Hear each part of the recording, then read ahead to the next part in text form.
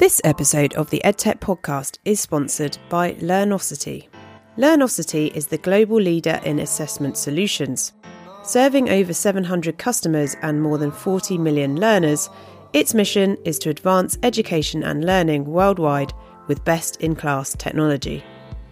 Learnosity's specialised expertise and pre-built assessment APIs make it easy for modern learning platforms to quickly launch fully featured products, scale on demand, and always meet fast-evolving market needs.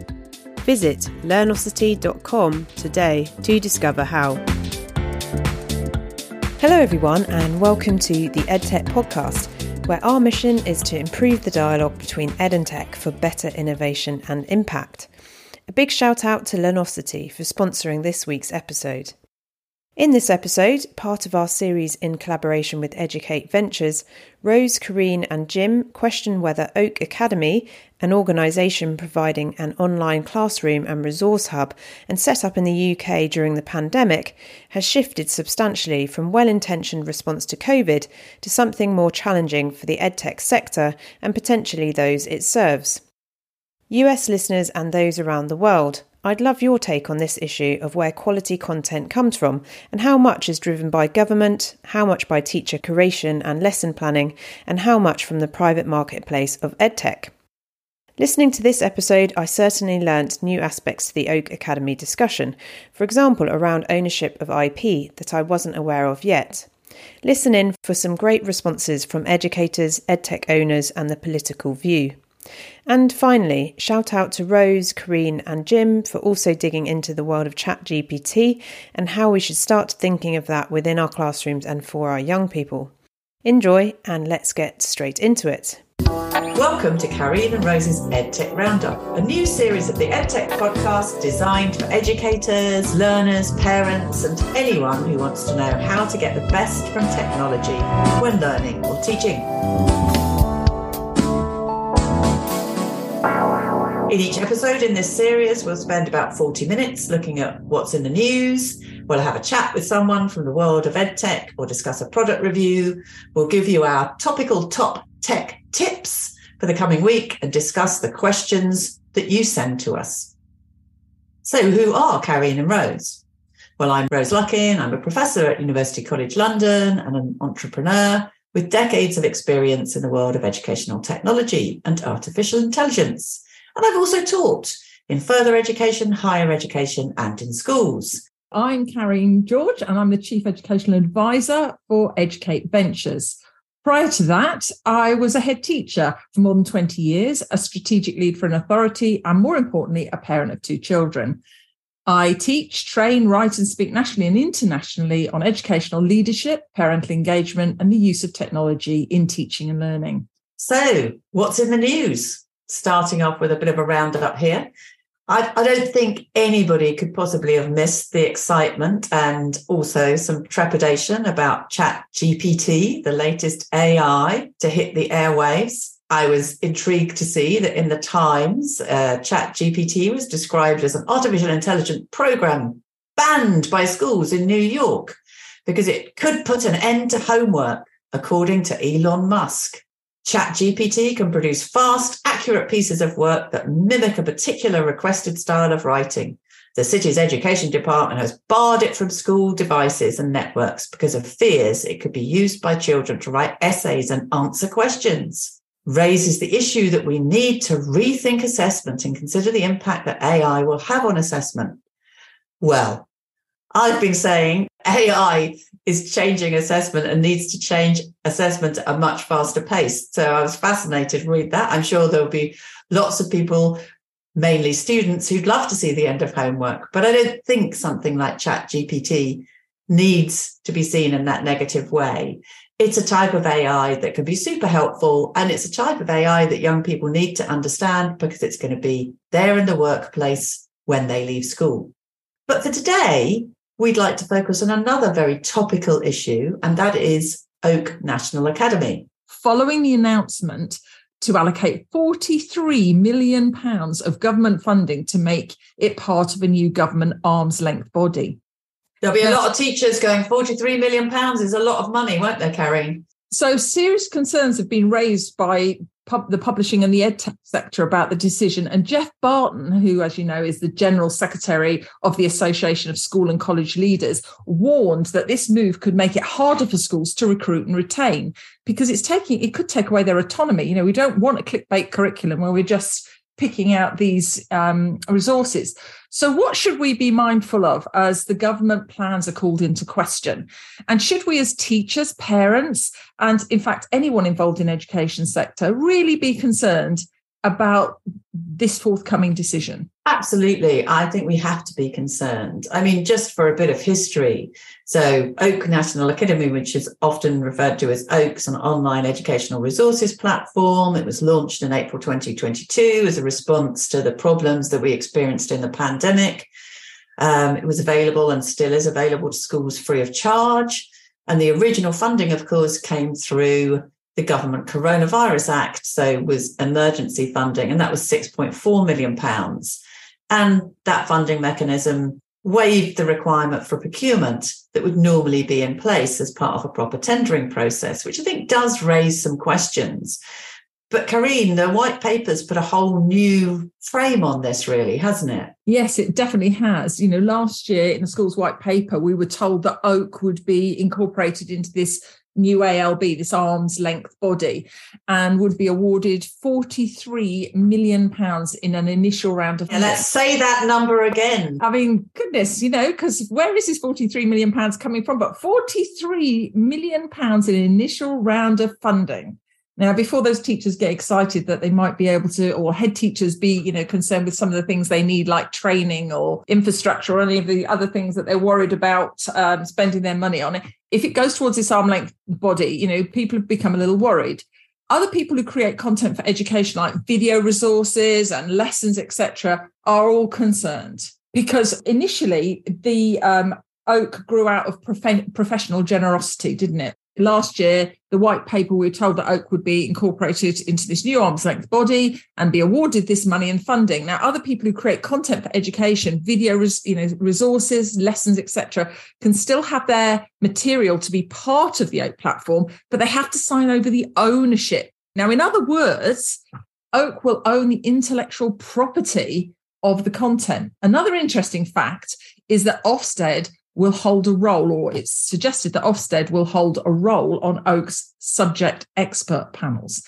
And I think if that's the case, that's become a real red flag. Yes, I mean, it does sound a little bit worrying, doesn't it? And I know that you've been out and about talking to some teachers and head teachers to find out a bit more about this, because on the one hand, it's a free resource. Yep. Schools are strapped for cash.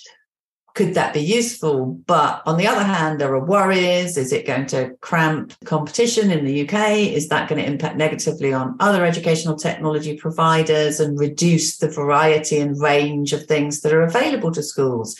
There's lots of questions that I think need to be asked. But what have you found when you've been talking to teachers and head teachers? Well, now that's been really interesting. Many of the teachers told me that obviously their schools used Oak Academy resources during COVID as a stopgap when they were grappling with this multitude of problems as their schools closed their doors and moved to online learning. And remember, that was with very little time to prepare for this significant educational change.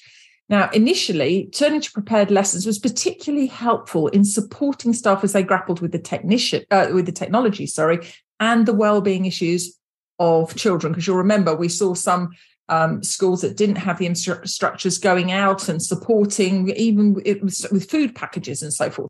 And then as the infection rate soared and teachers became unwell, the resources were useful, particularly to cover teachers who at a moment's notice were asked to deliver lessons in areas they were less familiar with. Can I just interrupt there? I think that's a really important point, isn't it, Karine? It was given with generosity.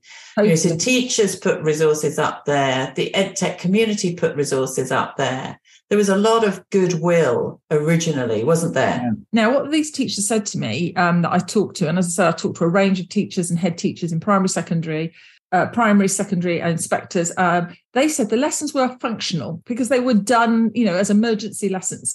Overwhelmingly, the teachers mentioned, the bit that came out for me was that with anything centralised like Oak, it didn't adjust for context. Importantly, no account was taken for the readability factor of the material on screen. consider that we've had all this debate about concerns raised about a quarter of secondary school children deemed to have reading ages below 11. It was aimed at the middle.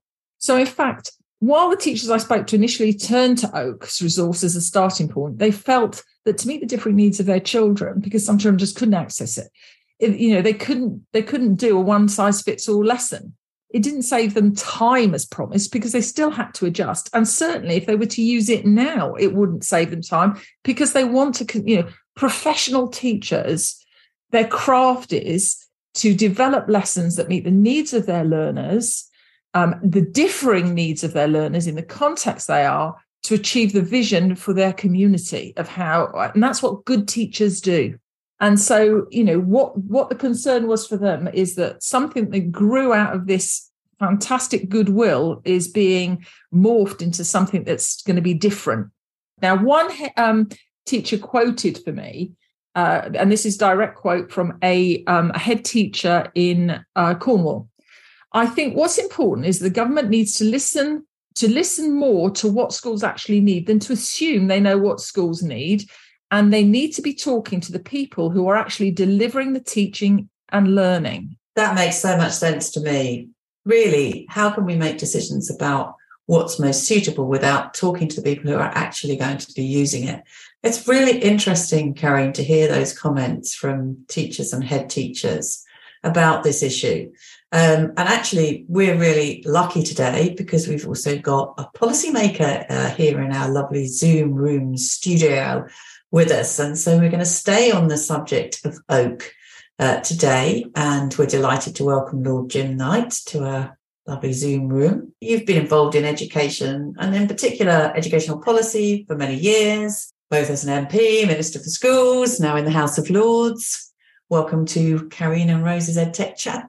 I want to start by asking you a question. Why do you believe there's so much controversy about Oak National Academy? It's doing a remarkable job of uniting a whole bunch of people, the Publishers Association, the British Education Suppliers Association, conservative backbench peers in a debate yesterday, along with some of the more left-wing former teacher union heads on the Labour benches. So there's lots of people concerned about it. Why? As you said, Rose, in talking about its history, when it started back in 2020, there was a lot of support for it. The founders, Matt Hood, who was a big driving force behind it, has a lot of friends in politics, and Reach 2 and United Learning and some of the others who collaborated around its formation, I think did a fantastic job in creating something that was one of the really useful resources for people. So there's no questioning then of those organisations using some of their own resource, supplemented by some emergency money that was paid by the government in order to help to do that. The announcement of the formation of this arm's length body as Oak was came in the white paper. It took several months. I think it was the white paper was probably in March last year, and it wasn't until November that we had the business case that justified spending the money, the £43 million over 2 years. So it felt like the business case had been put together kind of in a bit of a hurry in retrospect in order to justify a decision that had already been made. Sir John Coles, who heads United Learning, withdrew from it. That's interesting. He'd been talking to the then schools minister, who'd said, this is a quote from an article in Schools Week. John says, he gave me a clear sense that his aim was to promote his own view of the curriculum in this country. John didn't want to be part of what he describes as something that only a totalitarian government would do, withdrew United's support and all of its resources. And that was one of the voices going, hang on a minute, is there a problem that £43 million needs to fix in terms of quality? There's a rich array of different educational resources, both paper-based and digital, that are available for teachers to use. some of which is poor quality, some of which is great quality, but there's plenty of great quality stuff that's out. So I don't think there's a quality problem. Is there a problem with it's taking too much time for teachers to find what they need? Well, maybe.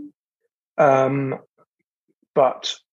we had a debate about this in the House of Lords yesterday, and Estelle Morris, the former Secretary of State, and Christine Blow, the former head of the National Union of Teachers, as it was then, both former teachers, both agree that what you love doing as a teacher is lesson planning. Yes. It's sort of part of what defines your professionalism, and you kind of aligning the curriculum that you're supposed to teach with your kids in your context, in your setting, and sort of working that out as part of the joy of it in many ways. And so finding the right resources for your lesson plan to support you is kind of part of the job and part of the joy of the job. Yeah. And so that justification of this is about saving teachers time. I mean, Estelle was brilliant because she kind of said, well, the reality is the thing that takes teachers time is answering the ridiculous nonsense that comes down from the DFE and Ofsted. And DFE and Ofsted are saying, use this thing we're spending £43 million on so that you've still got time to answer our ridiculous questions. So I don't think it's that. I think it is control. I think this is about the government wanting to control things. And so there are a bunch of people who are opposing it because they don't want teachers to feel like they have to be bound by a particularly narrow vision around how to teach, a narrow knowledge-rich curriculum with ever increasingly sort of more narrow ways of training teachers. In a way, it goes back to this idea that I think started to emerge in the Gove-Gibb years of the coalition government in sort of 2010 to 15, which was that teaching's a bit of a craft. It's not so much of a profession, and you can kind of do teaching by numbers in a way. And I think this does undermine respect for the profession and professionalism, which is problematic. And you're right, Corinne, I think goes to this sense that people aren't as attracted to it as a profession anymore because it's not being treated like one. We look at the stats for the numbers leaving secondary teaching. Somewhere around 15,800 people left secondary teaching in England last year, and we only managed to attract just over 12,000 people to train to become secondary teachers in the same year. And this is creating a crisis. But anyway, put that to one side. The other big worry, which is what I talked about mostly in my speech in the Lords yesterday, is the worry from education business around what it does to investment. And, I told a story of, 4 years ago or so, when I was part of the senior executive team at TES, and we were in the middle of selling the business to some other buyers. And it's a sort of beauty parade of lots of very wealthy investors with millions and millions of pounds who want to buy the company. And they were asking me repeated questions around the DFE intervening in the recruitment market by starting a teacher vacancy service. And they were going, well, what's it going to do? Is it going to take business away from TES? Is it going to affect the value? Now, I told them, no, it's not in the end, because the government's not very good at understanding the market, and it's not going to get traction, and it's not going to work very well. I turned out to be right. But in the end, it still cost us millions because it spooked the investors. And it meant that the value of the company becomes discounted by those investors because it's another risk that they have to manage.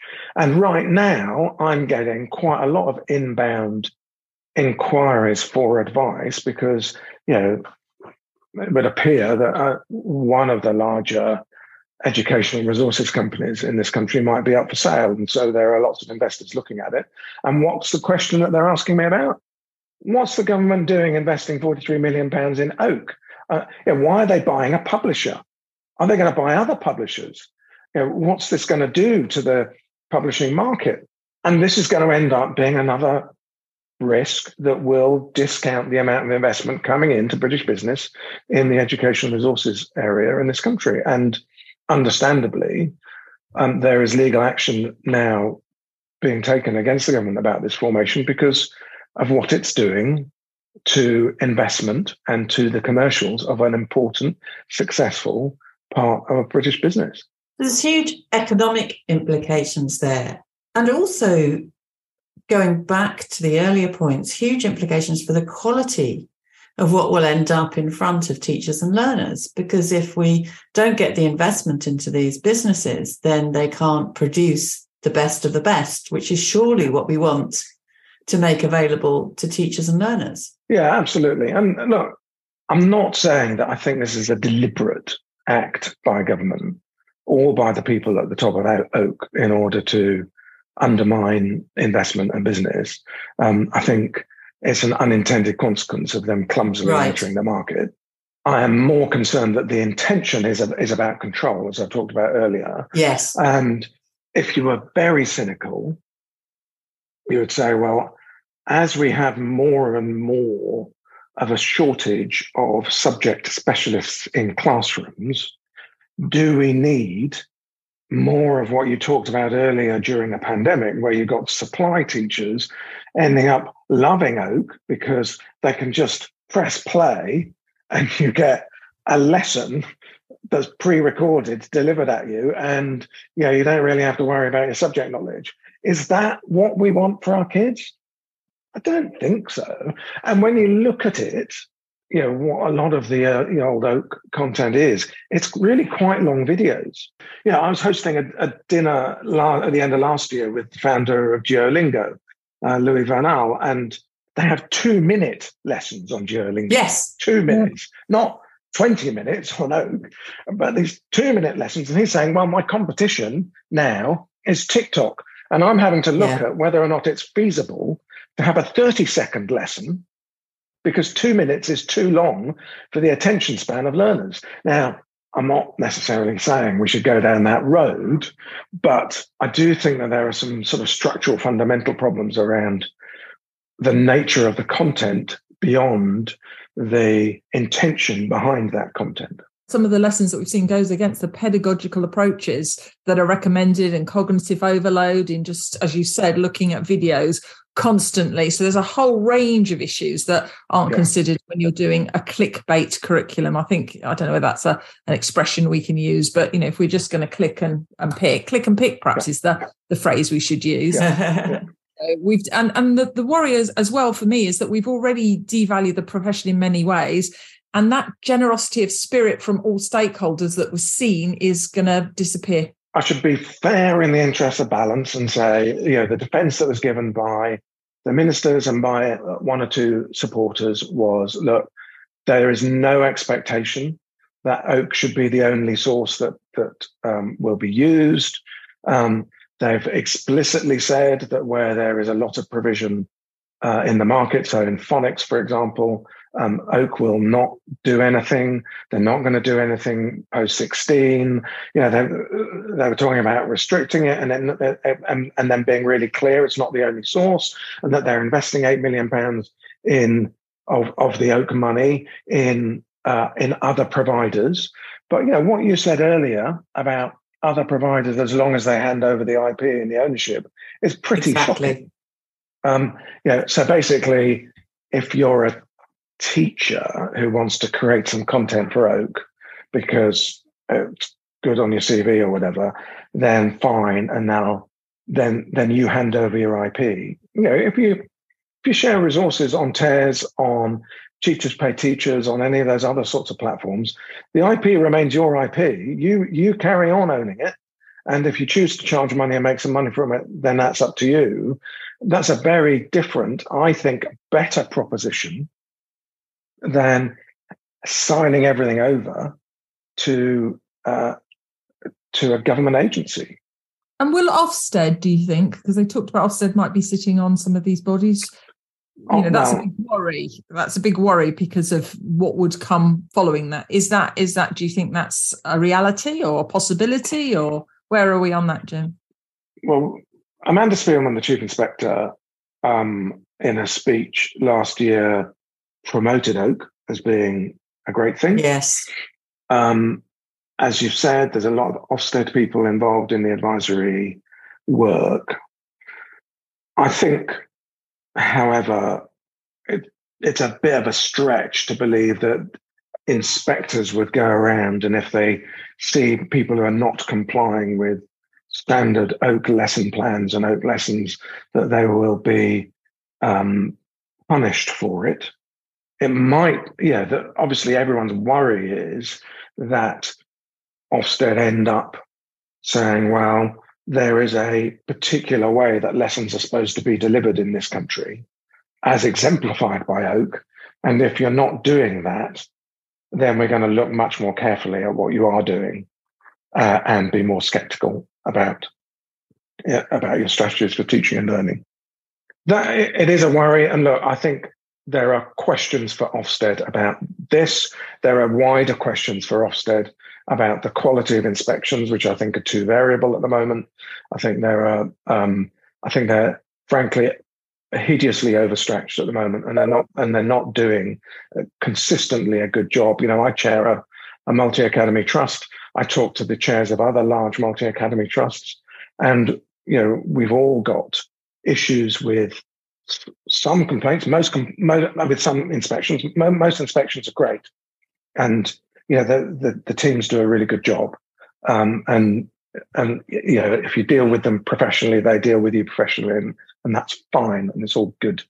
But there are too many circumstances where it goes wrong, and we're putting in complaints, and complaints go nowhere. And who is inspecting Ofsted? It's a really good question, and really important as well. There's a couple of more aspects that I'd like to ask about, and I know we're a bit short of time. The first is about the impact of Oak on levelling up and access, and the second is about data protection. I remember way before the pandemic being asked, when I was talking about AI, what I thought the worst future was and what I thought the best future was. And my kind of dystopian image for the future was students sitting in rooms being taught by computers with some minders. But then children from wealthy families going to schools, independent schools, where they had lots of human contact. There was lots of interaction, lots of social interaction, lots of variety. And I always felt when I painted this dystopian vision, I was wrong. It would never happen. But I worry that things like Oak, because it's free and because schools are really short of money, could by default become the technology that schools have to use. And if the quality is poor, then are we at risk of creating a real, even more double system? We're not going to close that gap. We're not going to do levelling up. Is there a risk of that, do you think, Jim, and Karine as well, from your experience? Shall I start, Karine? Yes.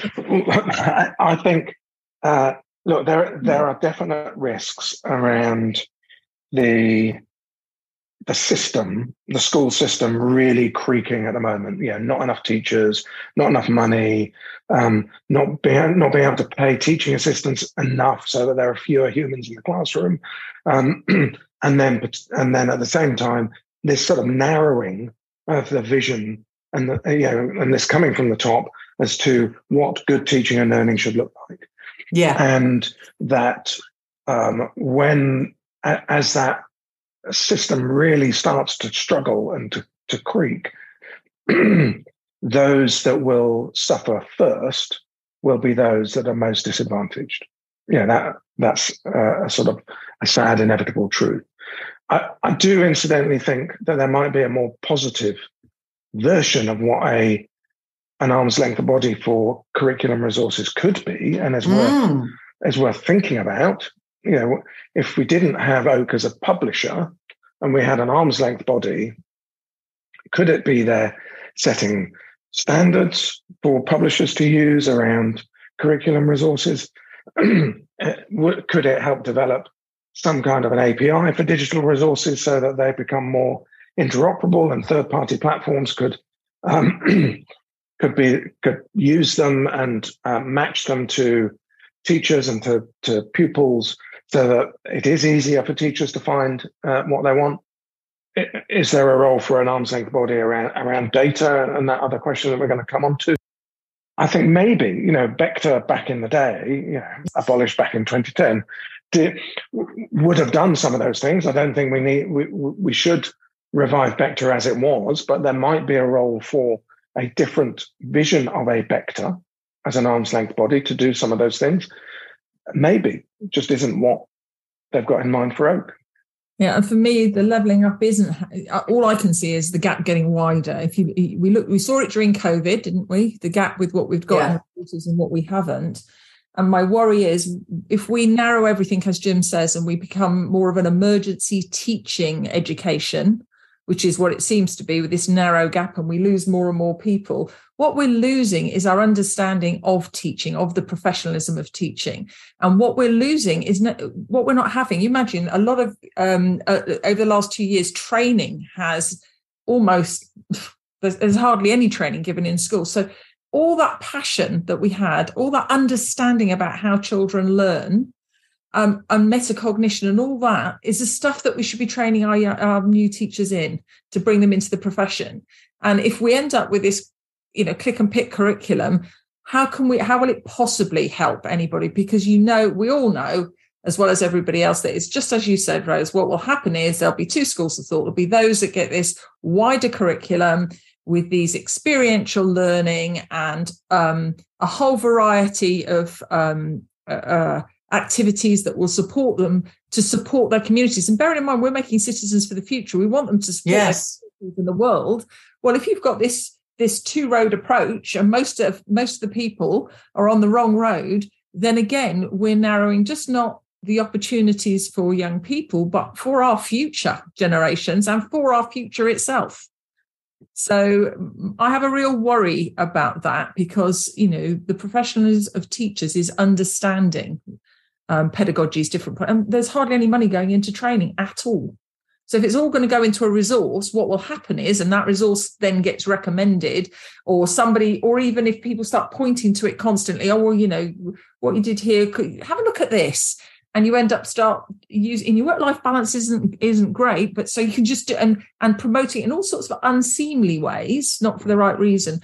We could end up in a whole different trajectory. And one of the things to remember about education in England, it was always held up as a standard because of the stuff that we were doing in England. And you still have teachers from other countries who want to know what's going on in England. We can't lose it. Education has had a big impact on the economy.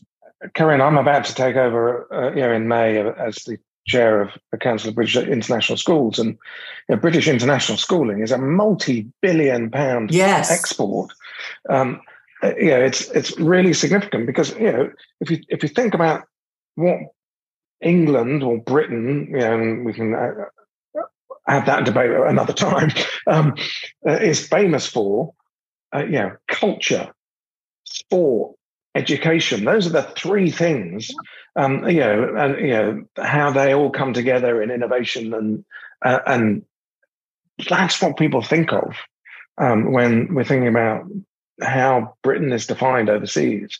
And you're right that there is a real danger. I think I'm a Labour peer, so I think quite a lot at the moment about what might happen at the next general election and the future, change of government.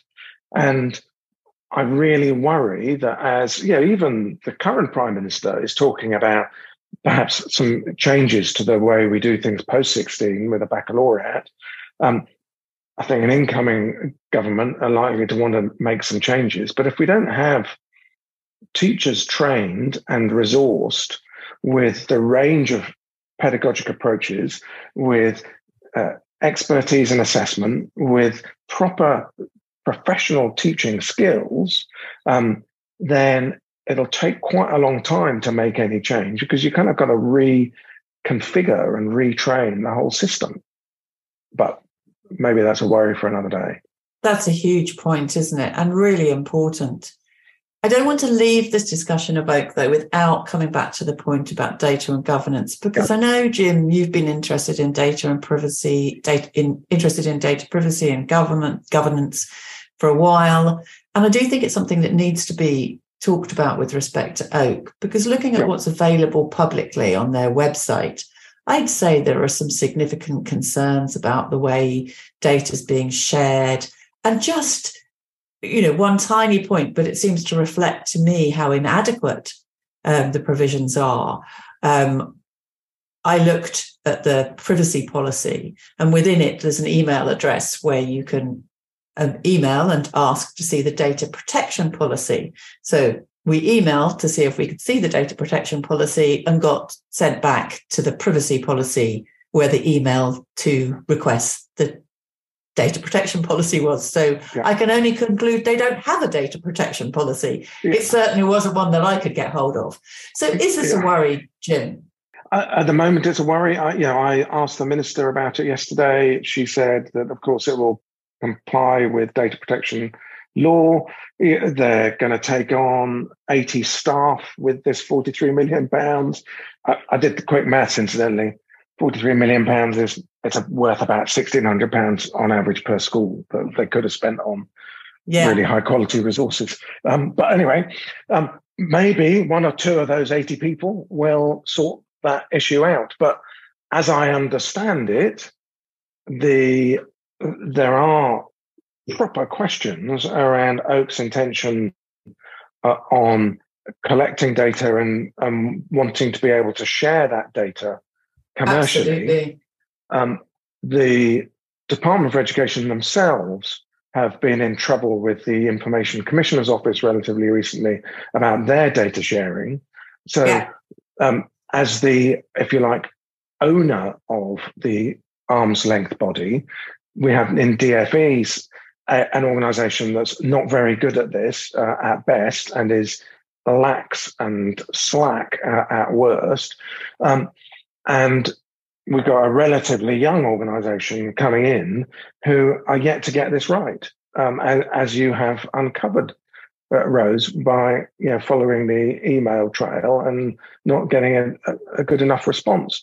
So they've got a lot of work to do to reassure people that the data that they're going to collect from schools and teachers about how they're using all these resources are going to be handled appropriately. Absolutely. And also, that sharing piece is really worrying, because if you can't handle your own data, how are you going to check that the people that you're sharing that data with are handling their data?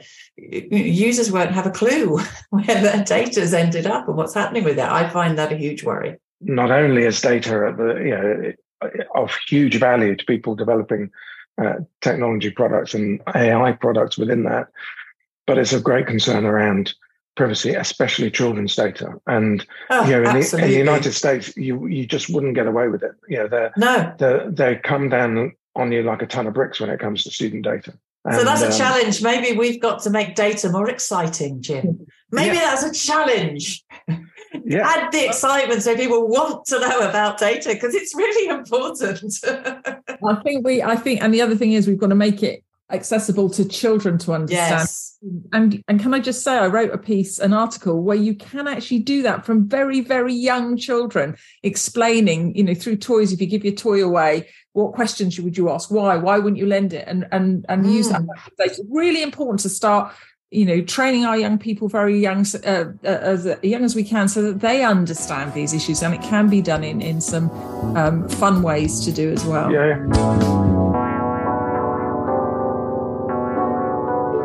Karine, I think we should conclude maybe with some questions that we would suggest to our listeners that they might ask about Oak Academy. Well, I think that was fascinating. And I think picking up on the end of Jim's talk, the first one should be, what questions should we ask ourselves? So we've got the first one, what's happened to our DEETs? We should ask, do the Oak resources actually meet your vision for learning? Think about that. Important. Are the resources relevant to the students in your context?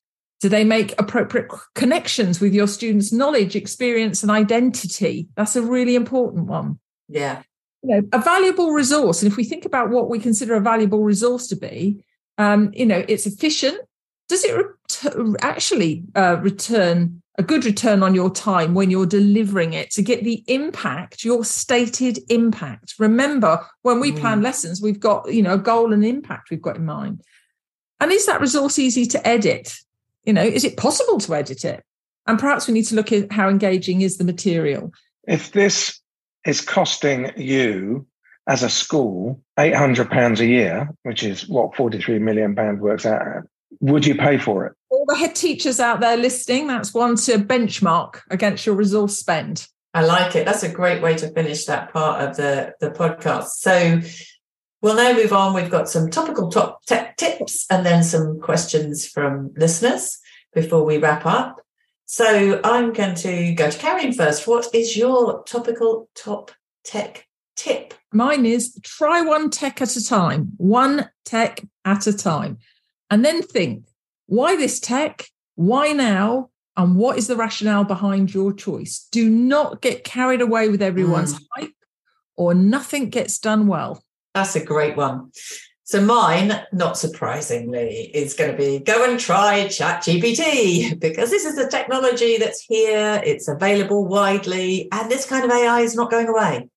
So have a go, see what you can learn from using it. And in particular, ask it the same question multiple times and see how different or similar the responses you get are, because that will help you to understand the limitations as well as some of the benefits of the sort of technology, the sort of AI that sits between ChatGPT and some of the other generative AI programs that are out there.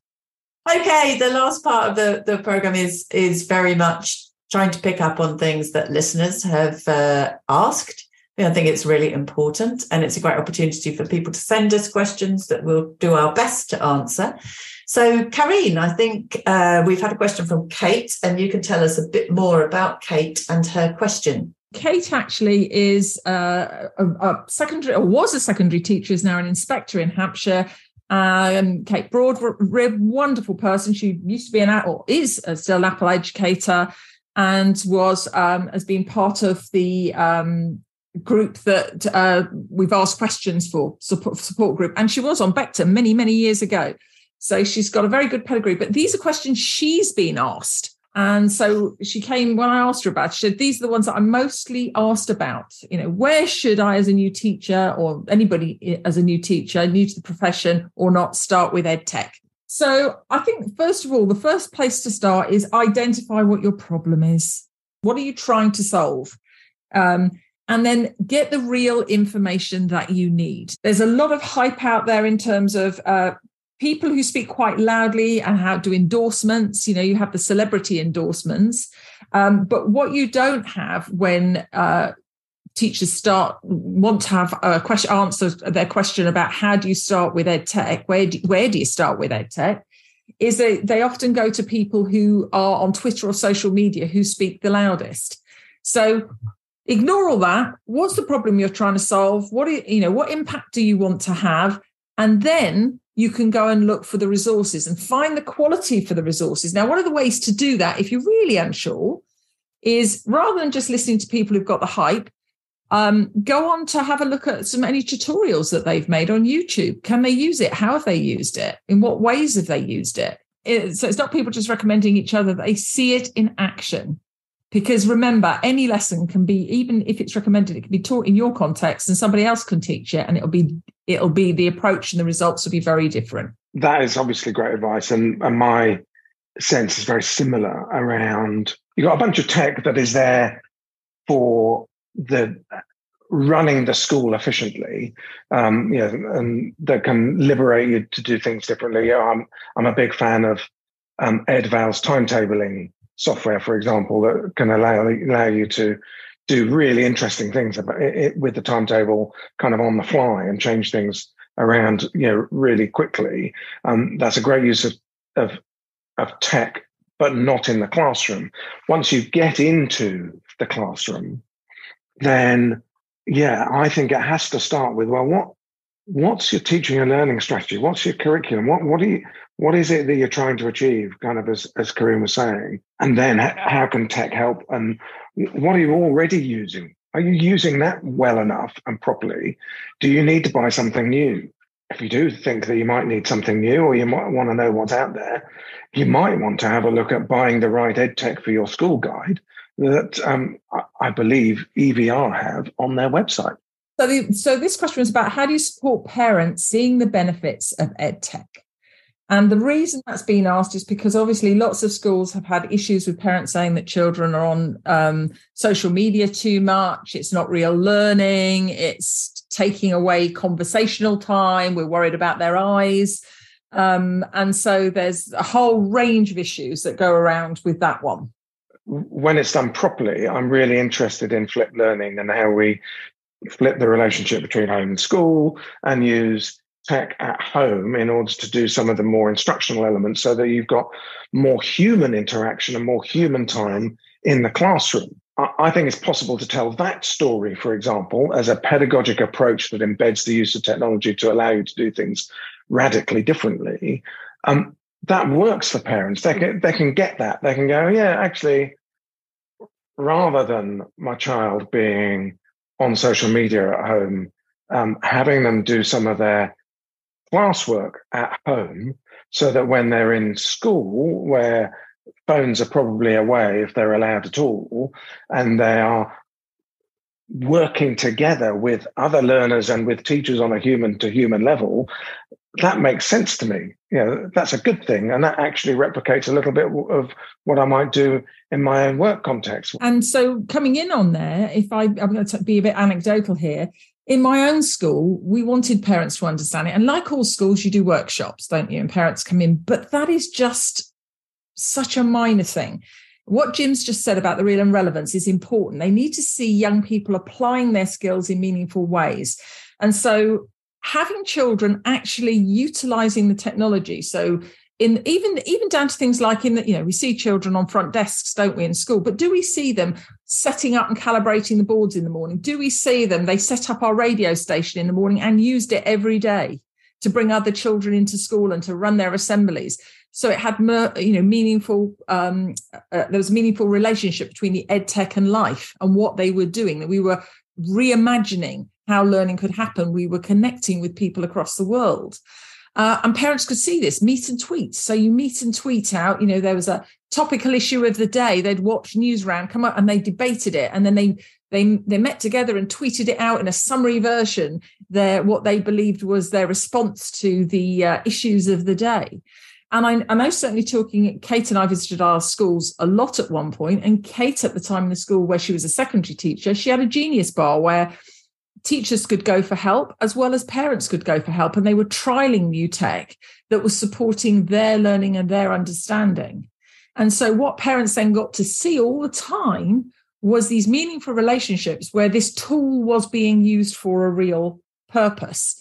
And it doesn't start you can start very young again and be built on. So when parents actually see it in use for meaningful purposes, in meaningful ways, to connect, to learn, to develop their metacognition, then parents get excited. I know, Jim, you many years ago attended the Techie Awards where you saw a range of technology being used, didn't you, to connect with... Unforgettable it was.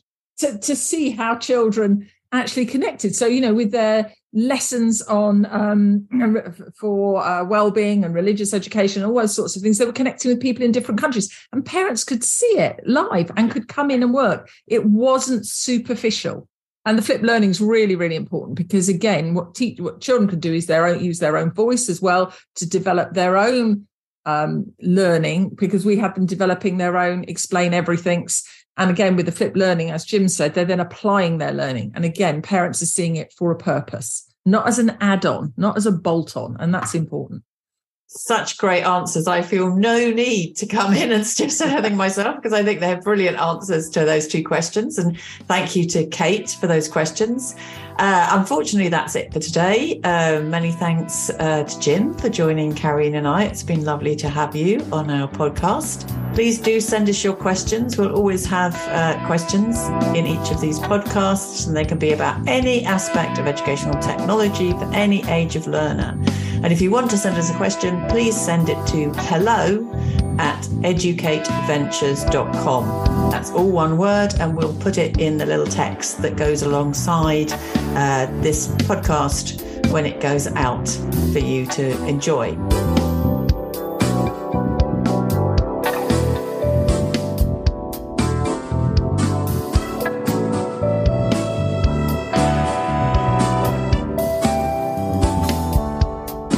Thanks again to Educate Ventures for this episode of their collaborative series with the EdTech podcast, and to Learnosity for sponsoring this episode. Have a great week. Bye-bye.